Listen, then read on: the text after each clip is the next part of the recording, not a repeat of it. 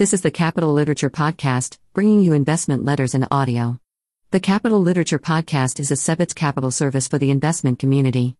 This podcast is for informational and educational purposes only and should not be relied upon as a basis for investment decisions. All rights belong to the respective owners.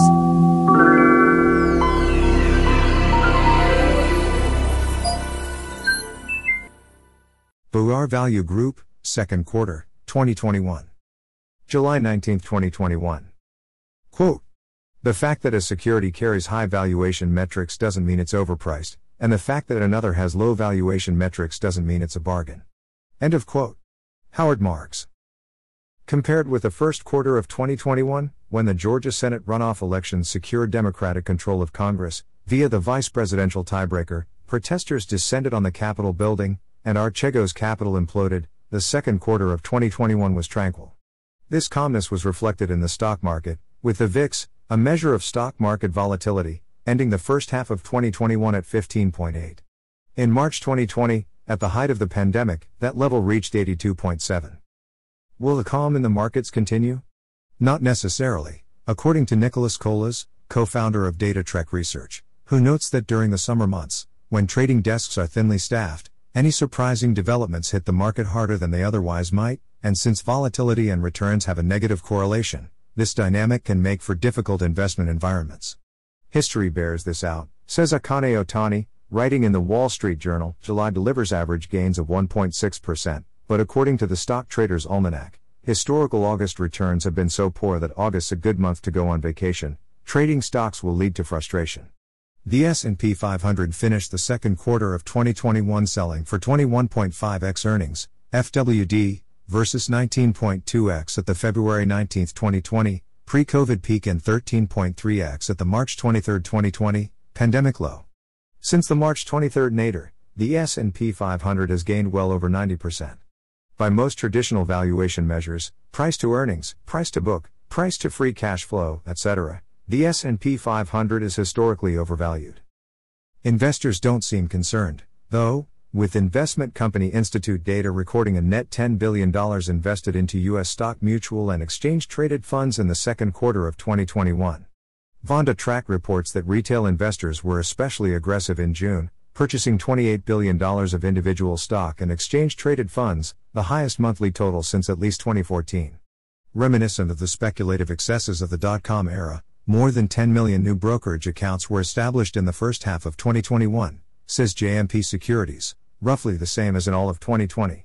Individual investors have an uncanny ability to pile into the market at its peaks, so we view their newfound enthusiasm for equities as good reason for caution. Overvaluation against historical averages does not mean investors should avoid equities, because extraordinarily low interest rates make prior valuation comparisons less meaningful. More important, we don't buy the market, we purchase businesses that sell far below our estimate of their worth. It may be especially hard uncovering bargains right now, but we've identified quite a few businesses selling at attractive levels even so. What's been driving share price returns in 2021? Stocks kept rising during the quarter, with the S&P 500 advancing by 8.5%. By far the best performing sectors for 2Q were real estate, up 13.1%, energy, up 11.3%, and technology, up 11.6%. The only sector that fell into the red for the quarter was utilities, down 0.4%. For the first half of the year, no sector was in negative territory, and by far the best performing sector was energy, up 45.6% as of June 30th. However, energy's low weighting in the S&P 500, 2.9%, gave it little effect on the index's return, and its fantastic rise should be viewed in context, following a loss of 37.3% in 2020. Interestingly, according to JP Morgan, since the market bottomed in March 2020, the S&P 500 had advanced tilde 96% as of June 30, 2021, leaving us only tilde 29% above its February 2020 peak. As we've noted before, the S&P 500 is being driven by a handful of mega-cap stocks, because the index is weighted by market capitalization. Companies with a higher market capitalization have a greater impact on its performance. But things haven't always been this lopsided, says JP Morgan. As of June 30, 2021, the top 10 companies in the market cap weighted S&P 500 accounted for 28.6% of the index, versus 27.4% at the end of the first quarter of 2021 and 17% back in 1996, and boasted an average forward multiple of 30.0x, versus an average of 19.6x since 1996 and virtually unchanged from the end of the prior quarter. The other stocks in the index are selling at 18.9x, well above their average valuation of 15.6x since 1996 but far less than the top 10 companies and down from 19.6x at the end of the first quarter of 2021. To oversimplify slightly, two main factors influence share price movement: a company's earnings, or for an index, the earnings of the companies it includes, and its multiple, the price investors will pay to capture its future earnings. Midway through 2021, the S&P 500 had advanced 14.4%, not including dividends. Interestingly, this year's gains have been driven solely by earnings, with earnings growth of 19.7% YTD but the multiple dropping by 5.3%. A relatively cheap corner of the US stock market. Small caps were the place to be these past 9 months. We've always been attracted to this area of the market, because Wall Street analysts tend not to follow smaller companies, which depresses their valuations and gives diligent investors an advantage. That's why a few years ago we started a strategy largely focused on investing in micro and small cap stocks. The Russell 2000, an index of smaller company stocks with an average market capitalization of $3.4 billion, ended June with 9 consecutive months of gains, its longest monthly winning streak since at least December 1986. Small cap stocks have advanced 49% since September 2020, versus a 30% return for the S&P 500. Halfway through the year, small cap stocks are up 15%, roughly in line with the S&P 500, though they've been lagging recently. What's more, small cap stocks are more attractively valued than larger companies, with Bank of America research reporting that at the end of June, the Russell 2000 traded at 17.7x FWD earnings versus 21.5x for the Russell 1000 large cap index. Value investing. What a difference a couple months can make in terms of stock market sentiment. This May, the financial press was heralding the return of value investing and predicting a new economic expansion that could last for years. As recently as May 11, Bloomberg's Justina Lee was calling value investing a winner. Quotes: renewed value leadership at the factor level and the broader risk on rebound suggest the economic cycle is continuing rather than peaking. All this means quant investors who stuck with value during its historic pounding in the pandemic are getting their mojo back, while traders crowding into speculative tech-heavy corners of the market including Cathie Wood's ARK funds are on the back foot. The positive value returns in 2021, so far, have done little to shrink the extreme value spreads created by the previous negative returns. Portfolios are still majorly composed of long-duration growth assets and hence would be prone to losses if macro/inflation dynamics continue to improve. Cheap, economically sensitive, and an inflation hedge, value seems like the natural place to position a portfolio. End of quotes.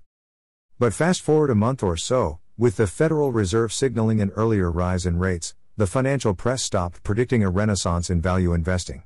On June 21, Bloomberg's Katie Grayfeld and Villadana Hidrick described the Fed's actions as a blow to value investors' dreams. Quotes: you're getting a bit of a gut check for the value trade. You have these sectors that have really outperformed. It was an area of the market that got crowded and you saw that the tech became underloved. That shifting appetite is evident in exchange-traded fund flows as well. The $170 billion Invesco QQQ Trust Series 1 ETF absorbed $3.9 billion through Thursday, on pace for its best week of inflows since September. Meanwhile, the $82 billion Vanguard Value ETF, ticker VTV, suffered its biggest one-day outflow since January in the wake of the Fed meeting. Investors are once again questioning the outlook for inflation and growth given the Fed's expedited timeline for rate hikes, with performance leadership rotating from cyclical value. End of quotes. But one well-respected market strategist isn't changing his tune in terms of a return to value investing. In our last letter, we quoted J.P. Morgan Chase's chief global strategist Marko Kolanovic as saying, "We think this recovery can last longer and be more profound and have more of an impact on investor styles and flows than people appreciate." Even after the Russell 1000 Value Index trailed its growth counterpart by roughly 8% in June, the most since 2000, Kolanovic said, "The current market positioning is not justified and predicted a move higher in bond yields, value and cyclical stocks," emphasis added. So why value shares' reversal of fortune? Many pundits point to fears about rising interest rates and the COVID Delta variant, but others point to muted earnings growth. Value's earnings were expected to rise 2.5x faster than growth shares this year, but halfway through the year, they're roughly equal. In our opinion, pinpointing an exact reason for the change in investment sentiment is a fool's errand. However, we are in Mr. Kolanovic's camp in believing that the rotation back into value has not ended. Inflation. The financial media and Wall Street pundits have been fixating on when the Federal Reserve will raise rates, and the effect on future stock market returns. Interestingly, says J.P. Morgan, from 1965 to 2009. Stocks and interest rates moved in tandem until yields reached 4.5%, then moved in opposite directions. Since 2009, however, the inflection point has been only 3.6%. Even in these unprecedented times, investors should focus less on where rates are headed, which seems impossible to predict, and more on the valuations and future prospects of the companies they own or would like to own, a much better recipe for long-term investment success. Measures of inflation rose virtually unabated during the second quarter in the largest surge since 2008, with the Wall Street Journal's Gwynne Guilford reporting 5% higher consumer prices for May than the year before. When you strip out volatile food and energy prices, it was the largest increase since June 1992.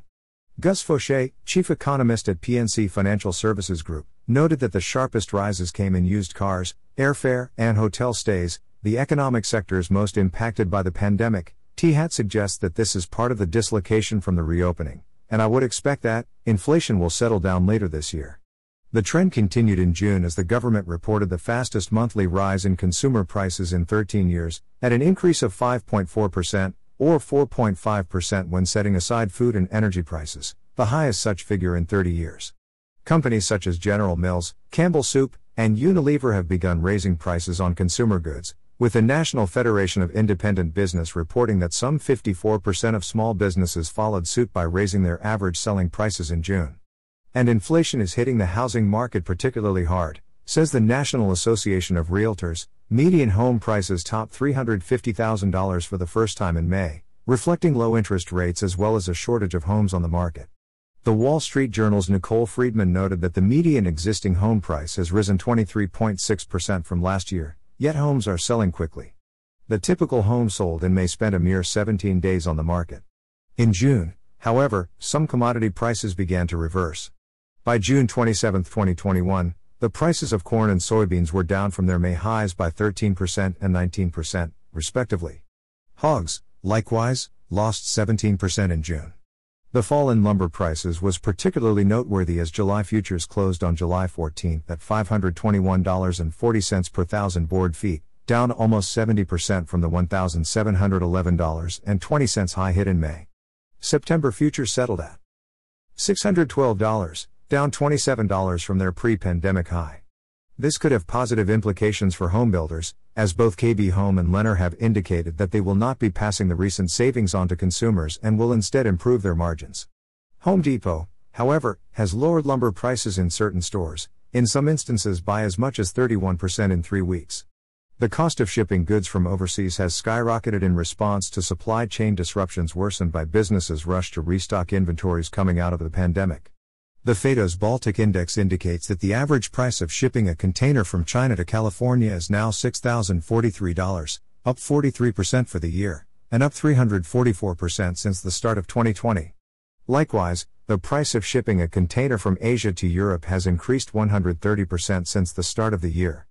And not only is shipping more expensive, says research group Sea Intelligence, but it's frequently late. 700 ships were a week or more late in the first 5 months of 2021, versus 1,500 for the entire period of 2012 to 2020.